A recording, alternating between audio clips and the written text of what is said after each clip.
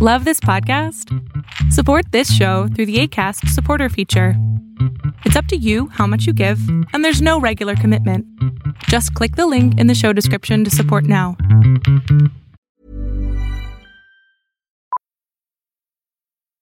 Millions of people have lost weight with personalized plans from Noom. Like Evan, who can't stand salads and still lost 50 pounds. Salads generally for most people are the easy button, right? For me, that wasn't an option. I never really was a salad guy. That's just not who I am. But Noom worked for me. Get your personalized plan today at Noom.com. Real Noom user compensated to provide their story. In 4 weeks, the typical Noom user can expect to lose 1 to 2 pounds per week. Individual results may vary.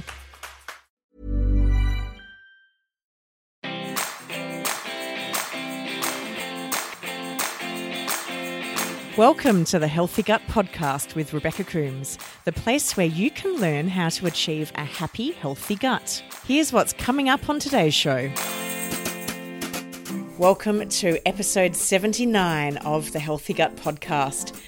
Today we're joined by Dr. Leslie Meyers, who is a naturopathic doctor and a graduate of Bastyr University in Seattle, Washington. She has been in practice for 10 years and specialises in GI conditions, women's health and fertility. She empowers her patients to care for their bodies, both the physical body and their soul. Dr. Meyers sees medicine as an art and utilises a unique approach for each individual to encourage movement towards one's greatest self within. She and her wife practice in Asheville, NC, seeing patients at their local clinic, Waterleaf Naturopathic Medicine, and she also sees them virtually via Skype.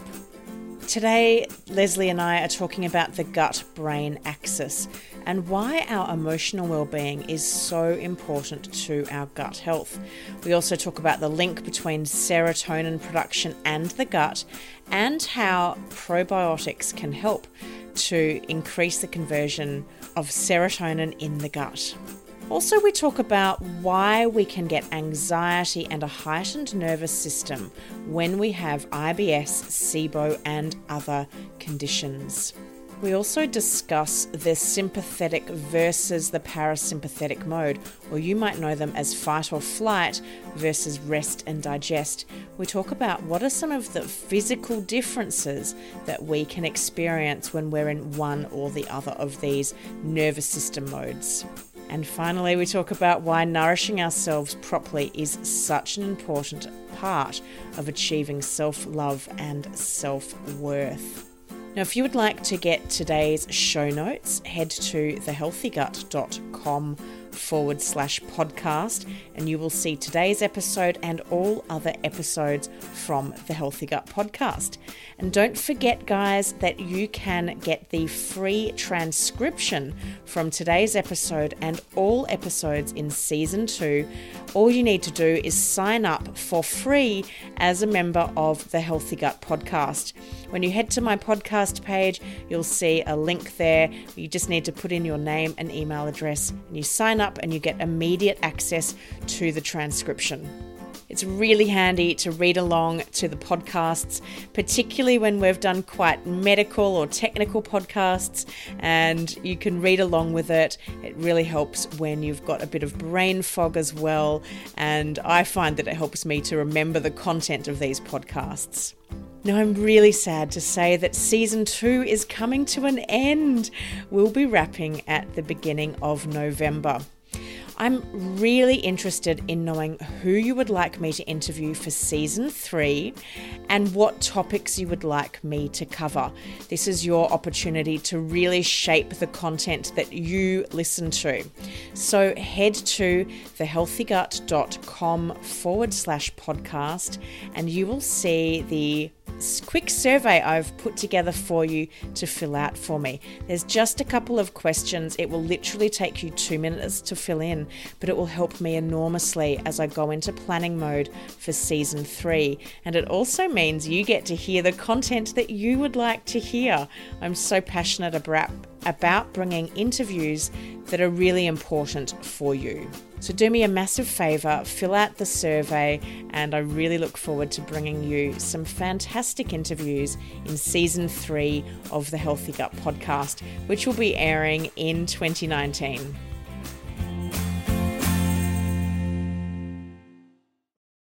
Welcome to the Healthy Gut podcast, Dr. Leslie Meyers. It's wonderful to have you on the show today. Thank you so much, Rebecca. Today we're going to be talking all about that kind of gut-brain axis and some of the things we might not necessarily associate with gut health in terms of how we're feeling with our brains and our moods and all the rest. But before we dive into that, because it's such an interesting topic and something that's really close to my heart, I'd love for you to share with the listeners how you came to be a naturopathic doctor and why you've got a particular interest in gut health. Sure. Well, I just want to say thank you for having me first. And I just appreciate being on the podcast. And this is going to be a lot of fun. My pleasure. So I wanted to become a naturopath simply because I love to help people and be of service. And I've always been interested in medicine, medical anthropology, plant medicine. But one reason that I wasn't aware of when I went to naturopathic medical school in Seattle was that I wanted to heal myself. And I had fatigue and gut issues that I wasn't necessarily so in touch with. And as I went to medical school, the fatigue actually got better because I was fulfilling my purpose. And I was just happy to be surrounded by like-minded people. But my gut issues got much worse, actually.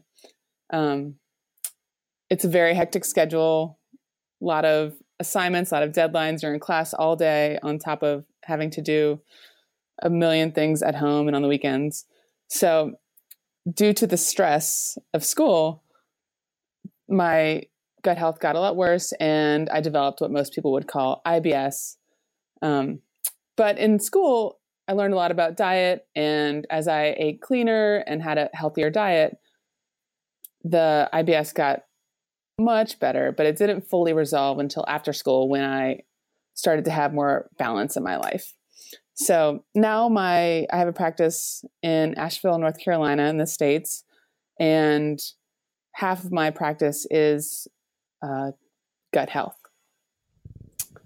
And it's something that affects so many people, both in the US, Australia, particularly these westernized countries of ours that we just suffer so much. And it's such an interesting story journey you experienced, which is so common and very common with many of the guests I've had on the show. So many naturopathic doctors have gone into naturopathy because they really wanted to help others, but also they were experiencing some health concerns of their own, and they were their first patient. But stress is such a big factor in how our gut feels. Are you able to talk a little bit about just how the role of stress impacts the state of our gut? Of course. So on a physical sciencey level, the brain has 100 billion neurons and the gut has 100 million neurons. We call the neurons in the gut our second brain, or our enteric nervous system. So the brain is the central nervous system, or part of the central nervous system, and the gut nervous system is the enteric nervous system. Our microbiota that's in our gut, the good bacteria, is also a big contributor to the second brain and could be considered part of the second brain as well. And it's hearing and feeding our real brain.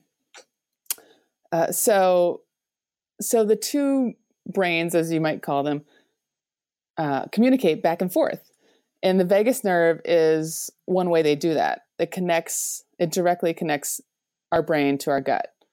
And when you're stimulated in the mind emotionally, that stimulates our gut. And when we have poor gut health, that stimulates our brain in different ways. And that is something that's called the gut-brain axis, as some of my listeners might have heard that expression. Yes, exactly. So if we are experiencing a lot of heightened stress, and something that I see commonly amongst SIBO people that contact me is that they're feeling very anxious, they're feeling very stressed, they're particularly stressed about their condition. Listening to you talk about the connection between the gut and the brain, are we just making things worse by worrying about how sick we are? Right. So having anxiety stimulates our sympathetic nervous system. So the central nervous system is made up of this sympathetic nervous system and the parasympathetic nervous system. Now, our sympathetic nervous system is the fight or flight nervous system. It's where you see the tiger and you run. Now, in ancient days, this was really important for us to have. And it still is important for us to have. If we see a car coming at us on the street, we should run off the street, right? So our sympathetic nervous system in this scenario would send blood flow to the muscles in our limbs and to our brain to be sharp. Now, when it does that, it turns off the parasympathetic system, which is the part of our brain that is responsible for digestion. It's called rest and digest. So when we're calm and rested, our parasympathetic nervous system is turned on and we are making digestive enzymes from the pancreas. The stomach produces hydrochloric acid. The bile is secreted from the gallbladder. We have good digestive fire to properly digest our food. So in Western society and other societies as well, we are constantly stimulated because we're so busy. We are, there's high demand at work, at home. There's stimulation from electronics. There's traffic, all sorts of things that keep us in sympathetic mode sometimes. And so that's why it's important to have balance in our life and learn coping skills to relax. Yoga, breathing, meditation, all these things help to send your nervous system into the parasympathetic system as well. So for this reason, we want to sit down with our food and have little stimulation when we're eating a meal. We want to have a scenario that's mostly, if we're eating by ourselves, just a calm meal, or if we're eating with others, conversation is great. But, put your phone away, turn the TV off. Certainly don't do what a lot of people do and eat while you work at your desk. That's pretty much the worst thing you can do for your digestive system. So that is a big reason why anxiety and worry contribute to poor digestion. And it can be so hard to come out of that habit and routine when you have been that person for a long time. And I've talked several times on the Healthy Gut podcast around how I had to implement quite significant change to the way I approached eating and food, because I used to say that I thrived on stress. I did my best work when I was stressed. And no wonder I ended up with such a bad digestive system, because I never, ever went into a parasympathetic nervous state. I was constantly sitting in that sympathetic system, ready to run, from the woolly mammoth if I'd been back in caveman days. But in the modern world, I just went from one kind of small catastrophe to the next at work. And I thought it was really fun. How can we start to make changes? If I know there will be people listening today who will be thinking, well, that's me. How do you advise your patients to start making those changes to implement some more of that kind of relaxation in their day? If they say to you, Leslie, it's really great that you say I shouldn't be eating at my desk, but I don't get a lunch break. I don't have time to go and eat anywhere else. So if I don't eat at my desk, I don't have lunch.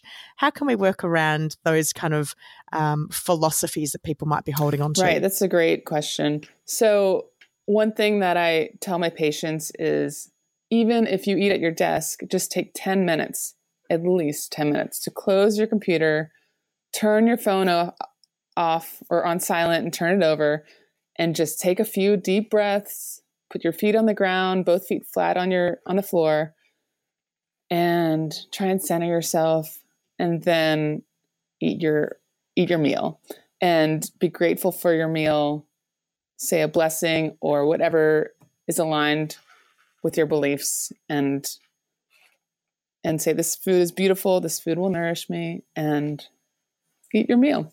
And if you only have 10 minutes to do it, use those 10 minutes, just like I said, and that's fine. That's better than eating while you're, on checking your email. And then, for dinner, eat. If you have, kids, like, sit down, eat with your kids, show them that what dinner should look like. Show them that dinner is sitting down, having conversation, talking about your day. If you have a partner, sit down, have a nice conversation with your partner, be present. Yeah, those are great practices. And just for overall stress in your life, like, find practices that work for you. If you love yoga, you could do it every day if you want, find ways to bring it home if that's easier. If you love meditation, take 10 minutes in the morning and 10 minutes at night, or take 30 minutes in the morning and 30 minutes at night if you have time for that.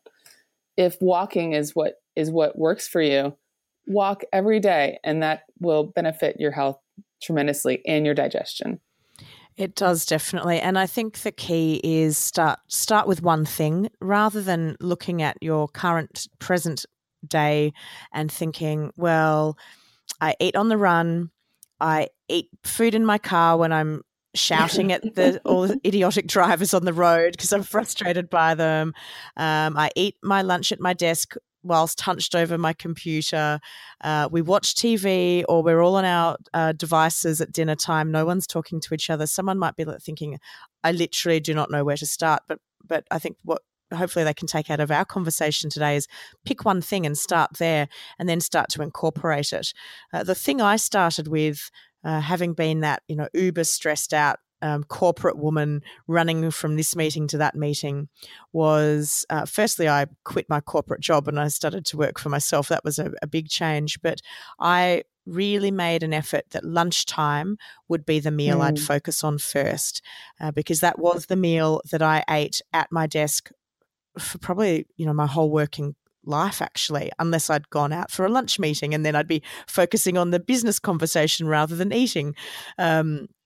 And so what I did was that I would move myself into just a different room and I'd have no electronic devices on, and I would do what you said. I'd sit down with my plate of food, really be thankful for it, look at it, smell it, visualize it going in, visualize it healing and helping and nourishing, and then I'd eat slowly. So I had to teach myself to slow down the speed at which I put food into my mouth. And so every mouthful, the knife and fork went down. I made myself chew many times. It felt very forced in the early days because it was so unnatural for me to do that. But fast forward 3 and a bit years since my original SIBO diagnosis, and that's now my commonplace. So I don't even have to think about it anymore because I put the effort in to change that in the early days. And then something I did to really help reinforce that I will not eat at my desk is that I got a standing desk, and it doesn't have a lot of desk space on it. So I can't actually put a plate or a bowl or anything on it. I can get a cup. That's it. So that's really helped me completely prevent me from eating in front of my computer now. That's so smart. Certainly can't eat soup on a desk like that. Yeah, exactly. And I think sometimes we've got to play tricks on ourselves in the sense of, if you know that you're prone to doing something, play a game with yourself where you change things up. Like, I knew I was prone to eating at my desk, so I changed my desk. So if you know that you're prone to, perhaps using your electronic devices over dinner, lock them in a cupboard. Completely take them out of reach so that you can't just, accidentally fall back into that habit. Set yourself up for success. Exactly. We often hear about serotonin and the importance of serotonin. I'd love for you to talk about what it is and just its involvement with the gut and why we should be thinking about our serotonin. Sure. So serotonin is a neurotransmitter, and it is responsible for, not solely responsible, but it is a happy neurotransmitter. And only 10% of it is actually produced in the brain. So 90% of it is produced in the gut. And certain probiotics are shown to stimulate the conversion of tryptophan to serotonin. So tryptophan's what's in turkey, and it is also a neurotransmitter. And what it does is it's a precursor to serotonin. And there are two types of cells in the gut that make this conversion: endocrine cells and neurons in the gut. And the probiotics, such as different species of lactobacillus and bifidophilus, these kinds of probiotics can stimulate these cells to convert tryptophan to serotonin. Why is that important to us? That is important because if we don't have enough serotonin, it can lead to depression, essentially. So one of the treatments for depression can be probiotics. Which is fascinating. And you've mentioned a couple of probiotics or strains that can be useful in converting tryptophan to serotonin. Are there any reasons why we couldn't take them? People, particularly with the big online forums on SIBO, there's a lot of discussion about probiotics and, people trying them. And for some people, it makes them feel worse. What do we need to be mindful of when it comes to trying out probiotics? And should we be working with a practitioner to help guide us on which probiotics are effective or important for our particular requirements? Right. So yes, you're so right that SIBO, we do have to be careful about our probiotic intake. And, if you're taking probiotics and they make you more bloated, then that certainly is not the right probiotic for you. Sometimes, in patients that do not have SIBO, it can make you a little more gassy for a couple of days, but it should wear off. There are particular probiotic supplements that are for patients with SIBO. One of the ones that we use in our practice is called Lacto Prime Plus, and it is by Claire Labs with a K. And that one I will give to patients that I suspect might have SIBO or I know that they have SIBO. And what is it about that probiotic that works well with SIBO patients? Rebecca, I wish I could answer that question. I don't know. Now, you've talked about, today we're talking all about that gut-brain axis, and you talked about the vagus nerve connecting them. Now, there's a lot of chatter again in the online forums around vagus nerve stimulation, and potentially, if you can work on your vagus nerve, that you may be able to help improve recovery from SIBO. Is that true in your experience? Rebecca, I don't know enough about that question to answer it properly. I know I've just been in discussions about vagus nerve stimulation, but I'm not sure how to do it and if it's the proper mechanism for SIBO. Yeah, sure. There's a lot of chatter about gargling, loud singing, and all the rest, but I'm interested to see if that actually does anything. Me too. For a future podcast. Yeah. In terms of nourishing ourselves, so there's a lot of focus around food that we should be nourishing ourselves. Is there anything that we need to think about when it comes to the gut-brain axis that, are there foods that can be hindering our gut-brain axis or helping our gut-brain axis? Yes. Well, certain foods that are prebiotics are a great way to help the gut-brain axis. So these are things like inulin and certain fibers in vegetables and flax meal. these are great prebiotics that you can get pretty easily. Putting a teaspoon to a tablespoon of flax meal in your, daily smoothie or on your oatmeal. This is a great thing to do. And taking that a step further, what about nourishing ourselves emotionally or psychologically? Does that then have we're thinking about our food going into the gut and then working up to the brain. What about coming down from the brain with what we're going through emotionally and psychologically? Right. This is a really big deal. And sometimes it's hard for patients to realize this, or it just takes a little while.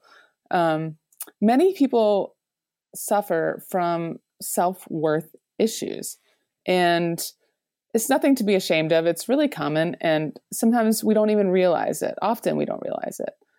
And the root cause of it can be from maybe an experience during childhood or simply something that was handed down from your parents. Not that they meant to hand it down to you, but our parents teach us things that they didn't even mean to teach us sometimes. Like, say we grew up with a parent that put their job ahead of themselves all the time. And so we saw that as the right way to do things. Or one of our parents always put other people's needs ahead of their own needs. And we saw that as the right way to do things. We learned that. So this can be something to reflect upon and just to notice and acknowledge and say to yourself, I'm going to do this differently, and start to work on practices of self-love and self-worth. And one of the practices is nourishing our bodies with good, healthy food. And as we do this, we are telling ourselves and we're telling the universe essentially that we are deserving of beautiful food and of beautiful things in our life, really. And this will come back to us in great ways, not only in the physical benefits of getting nourished with great food, but also we are essentially manifesting great things in our life if we are putting that out there in the universe.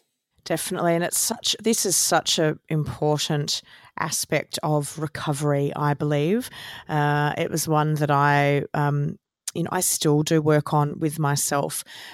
With my SIBO coaching program, we had a wonderful psychologist join us for a session, and she was talking about the self-worth, self-love messages. And something that she said in our webinar, which really struck me, and it has had such a powerful impact on me because it's now something I've incorporated, but it was around choice and choosing to nourish yourself with good, healthy, nutritious food. Rather than focusing on, I'm going to beat this SIBO, I'm going to get it done in 3 months or a month or whatever the mantra is. I hate this, it's awful, this stupid condition ruins my life, blah, blah, blah, blah, blah. Or then the deprived notions around, it's not fair, everybody else gets to eat whatever they want. Why do I have to be the one that suffers? Why am I the one that has to be the person in the cafe or the restaurant that's saying, excuse me, I can't eat this, that, or the other? And I very much experienced that. I was like, oh, the world's against me and it's not fair and I just want to go and eat burgers and fries, even though I just don't normally eat that food anyway. But she was talking about, choose nourishment. And so every day when it comes to making a choice around the food I eat, I have this little mantra. I choose to nourish myself with the best possible nutrition that I can eat today. And I really approach my food with such warmth and gratitude now. I've just been overseas. I've just been in the States, and so traveling makes it difficult to eat the way I like to eat because you're on the road. And yesterday I was at my fresh food market. I filled my bags with just such beautiful colors and all these different plant-based foods and just great produce. And I came home and I was literally like standing in my kitchen looking at what I'd brought home, and I was so gleeful about it because I was saying to myself, look at the great nourishment I've chosen for myself. And it can sound a little bit woo-woo, but coming from, for me, when I was so down in the dumps and negative about myself, about my situation. It's a really lovely change. And so when I finally sit down to eat that food, and I've prepared it, I've cooked it, all with love, gratitude, and happiness, that meal feels like it's got more power in it than if I'd just gone and purchased a meal somewhere. Right, exactly. Let's talk about the self-worth piece a little bit more, because I also see that this is a common issue for SIBO patients, particularly female SIBO patients. We are our own worst enemies sometimes. We often feel like we are not worthy of health. We're not worthy of medical treatment. We often put ourselves last before everybody else in our family, our life, whatever. Do you have any tips on what you do with your patients around helping them improve their self-worth?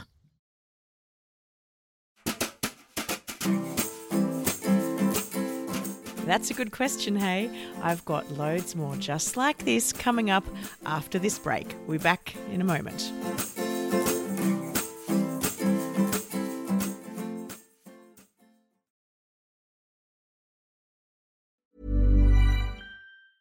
A lot can happen in 3 years, like a chatbot may be your new best friend. But what won't change? Needing health insurance. United Healthcare Tri-Term Medical Plans, underwritten by Golden Rule Insurance Company, offer flexible, budget-friendly coverage that lasts nearly 3 years in some states. Learn more at uh1.com.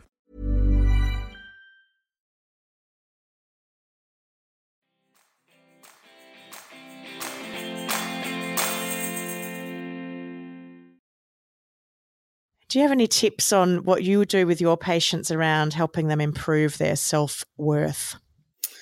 Yes. Well, I talked to them about how we're all born deserving of everything that we need and that we want. And that one of the ways that our self-worth, if we have low self-worth, one of the ways that it comes out is that we're putting other people ahead of ourselves, or we're putting, our job or whatever it is ahead of ourselves. And it's actually going to benefit not only ourselves, but everyone else if we put ourselves first and if we take care of ourselves. It's even going to benefit our children if we put ourselves first and are healthiest in our physical body and our mind. Then we're going to be more present for them. So it's just like when you're on the airplane and you want to put the oxygen mask over yourself before the child or the other person. So I teach them about that. And then we can also talk about, where did this come from and what are the baby steps that we can take to start to improve the self-worth. And one of them is just, giving yourself better food. And what other strategies are there? Because I know I've got a lot of mums who listen to the podcast and they are very much in this camp where kids come first, hubby or partner comes first, everything else comes first. And a common thing I hear almost daily from people that contact me is, I don't have the time for me. How do we make the time for me as busy working mothers, women, and there are guys out there that are in the same boat, but I do see it more commonly with women. If it's only on the weekends that you can find a couple of hours just to start and, go to a yoga class or even just go to a movie, just do something that you enjoy. And for moms, it's often that they need time just by themselves to do something. And that couple of hours on the weekend, ask their spouse or parent or a friend to watch the kids. And if that's not possible, hire a babysitter. It is worth it. It's worth it. So, once a week on a Saturday, do that. And if you have time, a couple of evenings to get out and do something that's good for yourself during the week, that's great too. And do an experiment where you're doing that for, 2 or 3 weeks and just see the effects. They will be incredible. I have a client who was in a very similar boat where she said, I just don't have time. I'm busy. I run my own business. I've got, my kids keep me very busy. I've got to do everything. And one of the activities that we integrated into her life was around getting her kids into the kitchen with her. So to share the burden, and this is what I often talk about with my coaching clients is, you don't need to carry the burden completely on your shoulders. There are other people in your house, if you live with other people, of course, who can help. They're not completely incapable of assisting. And it's a really, especially when you've got kids, I think it can be great to get them in the kitchen and teaching them about good quality nutrition so that they have a great life skill when they grow up, move out, and that they're able to cook for themselves. And this client of mine reported back to me and said, it's really wonderful. My kids are now cooking with me. We're having lots of fun rather than me feeling really stressed about dinner times. All the kids have participated in preparing the food. They're really invested in it. They're really enjoying it. And I've had some quality time with my kids while still doing something that I needed to do in the house. And that was a really great way for her to incorporate some sort of new techniques in her life. That's super cool. Yeah, that's fantastic. And then the kids are learning such great values, and they, it's actually easier to get them to eat vegetables when they're helping you prepare them. Exactly. I've often wondered around gut feeling or gut reaction and whether that is indeed a thing or whether it's just a saying. What's your views on, our gut reactions or gut feelings for something? Is that actually coming from our gut or what's happening? Well, sometimes when we're struggling to come to terms with something new and we're struggling to digest it, that struggle can live inside us and we can feel a tension in our gut. And your gut is where you digest things, obviously, and your liver, which is also part of gut health, is where you metabolize things. So it's no coincidence that these words digest and metabolize are used to describe how we process ideas. So sometimes I find that when people are having difficulty processing ideas, it shows up in their gut really easily. And another reaction sort of like that is when people are holding on to emotions, they're suppressing their emotions. They're having trouble saying no, or they're, there's something that they would be great for them to say, but they just are too scared about the confrontation. Then I find that these people, that there's a tie between that and constipation. Just like people are holding in their bowels, they're also holding in their emotions and ideas. So, I tell these people, say what you want to say, let it out, say no when you need to say no, tell someone how you were feeling. The more you do it, the easier it gets. And this can change their constitution to where they're not somebody that's prone to constipation anymore. I mean, of course, we're doing physical therapies as well, but, it's part of the emotional healing. That's really interesting. And what about people that have swing on the other end of the spectrum with diarrhea? Do you see any correlation with people that experience regular diarrhea and emotional state? So if someone's hyped up or anxious, their nervous system's really stimulated, you can see diarrhea or loose stools with that. Similarly, when somebody has gone through that and then they enter a stage of fatigue, I also see like chronic loose stools or diarrhea with that state as well. It's like they're too tired to hold on to their bowels. Yeah, that makes a lot of sense. I've always been a chronically constipated person, and I've experienced significant emotional trauma in my life, and it really makes sense that I would be holding on, almost like a self-protection mechanism to kind of everything's tight, everything's kind of locked in, protecting my body. And I've only recently started doing work on, I've only recently discovered I have adhesions, and I've found a great visceral mobilization therapist here in Australia. And her comment to me was, wow, you are so stiff. Everything is just locked, completely locked. It's like, nothing in your body is moving properly, not just in your abdomen, but everywhere. And, it makes a lot of sense. Like, I've just been locked up, protecting. Do you see that with patients that, if they've had emotional trauma, be it through stress, divorce, abuse, relationship breakdowns, whatever, that their whole bodies kind of just get a bit locked up? Certainly. There can be like an overall tension, which can show itself in, muscle tension, tight muscles, or a tense abdomen, or headaches, migraines, that sort of thing. It can also show up in a fatigue or fibromyalgia picture, where it's been shown that that most patients that have fibromyalgia have had a chronic illness, have had a childhood trauma. And, the trauma it's basically, if it's not resolved or not, someone hasn't had therapy, or, the trauma wasn't recognized, it's definitely going to have more severe of a physical impact on the patient at that time and later. So it affects the body on a cellular level. It can impact the way our mitochondria work, and the mitochondria are responsible for producing energy for the cell.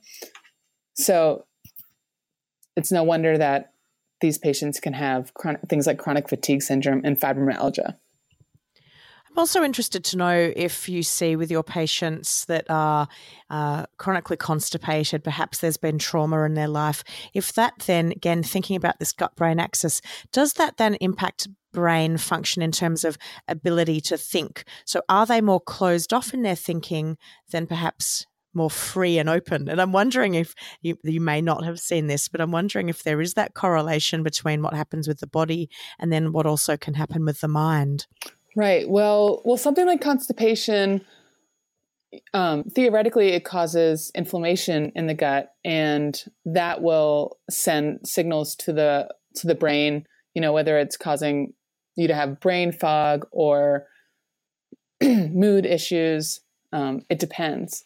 But certainly inflammation in the gut can cause issues in the brain. And just like we were talking about with serotonin production, that's, if the gut is not healthy, then the gut is not going to produce a proper amount of serotonin or other neurotransmitters like GABA, which helps us relax. So there are many ways that gut health will impact our emotional health and the brain. So what's your sort of advice to the listeners if they're listening going, wow, that is me. What do I do next? How do we go about kind of resolving or treating some of these issues? Are you speaking directly to trauma or? Well, if let's say we've got the picture of the person that's the chronically constipated person, they've perhaps had some trauma, their body's tight and stiff, and they've got SIBO, because most of my listeners definitely have SIBO. They fall into that category. What should we be doing? Treating the SIBO first? Should we be going and having perhaps some psychological support?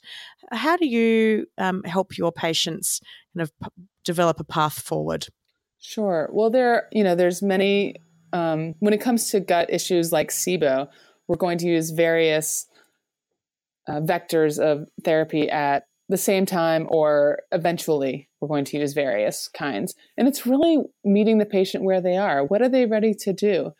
Are they ready to make big dietary changes and go on a diet that is great for SIBO? Or do they need to feel more uplifted and balanced in their emotional health before they can make those changes? Sometimes the emotional health needs to come first, and sometimes the dietary practices need to come first. So that's a big one that I am helping the patient kind of, we're ironing that out in the first visit. Like, where do we need to start? And then in addition to those things, we're helping them get on board with any supplementation they need, maybe some cod liver oil or the proper probiotics, perhaps some herbal supplementation or homeopathy.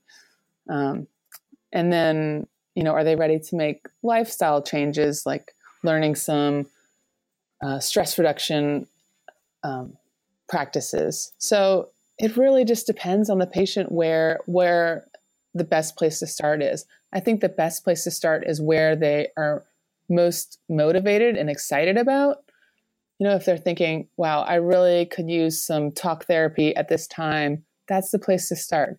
Or if they saw their neighbor go make this huge dietary change and they did great and now they're really inspired to do that, that's the place to start.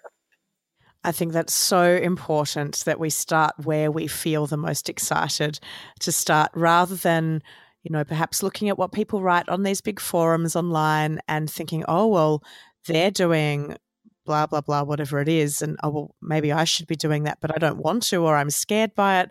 I think, that's such an important takeaway message, that it's really about tuning in. What excites you, what interests you, what makes you happy, what do you want to do next? I think that's great advice. And then once somebody has made some progress with one avenue, they generally are feeling up for another one. They want to continue the self-growth and the healing. It's so true. It is so much easier to keep moving forward when you've had a little bit of success somewhere else, because it builds a little bit of confidence. You feel motivated. You can see improvement, and it really spurs you on to keep going. Exactly. Dr. Leslie Meyers, it's been great to have you on the Healthy Gut podcast today. If anybody would like to reach out and connect with you, what's the best place, or how should they do that? Well, our website is Waterleaf Naturopathic Medicine. And actually, it's waterleafnaturopathic.com. I'm sorry. And our phone number in the States is 828-505-0402. And to schedule an appointment or at least a meet and greet with me, you can do it on either the online port at our website or by calling. Wonderful. And those details are in the show notes as well. So make sure you head to them to connect with Dr. Meyers. But thank you so much for coming on the show today, talking about the gut-brain axis. And I found it fascinating, particularly the discussion around, what our bowels are doing and what that might indicate is going on with our past experiences. That's so interesting. But thank you so much for coming on the show. It is interesting.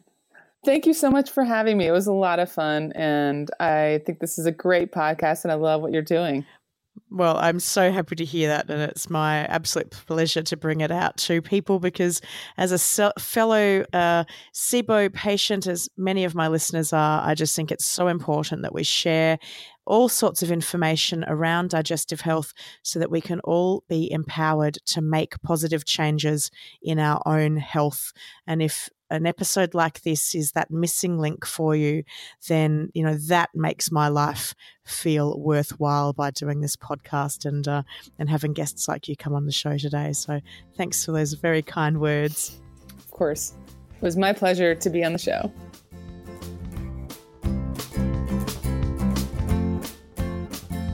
I hope you enjoyed today's show with Dr. Leslie Meyers. It's so interesting learning more about that gut-brain axis. Don't forget, guys, that you can get the full transcription from today's show and all episodes in Season 2 of the Healthy Gut podcast. You just need to become a member. It's free to join and you get access to all of the transcriptions. So head to thehealthygut.com/podcast to sign up today. And it would mean the world to me if you could go into Apple Podcasts or the app you use to listen to this podcast and leave a 5-star rating and review. Not only does it help me to know that I'm recording the right kind of information for you, but it helps other SIBO patients know that this is the right podcast for them to learn more about their condition. And come say hi to us on Facebook, Instagram, YouTube, Pinterest, and Twitter. We're on all the big platforms, and we absolutely love hearing from you. And it's a great way to ask questions, ask information about recipes, and all things SIBO.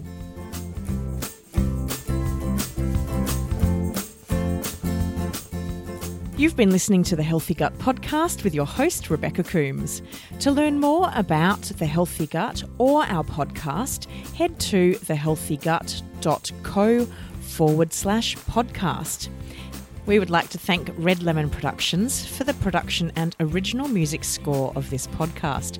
To find out more about their services, head to redlemonproductions.com. The Healthy Gut podcast is a production of The Healthy Gut. Thanks for listening.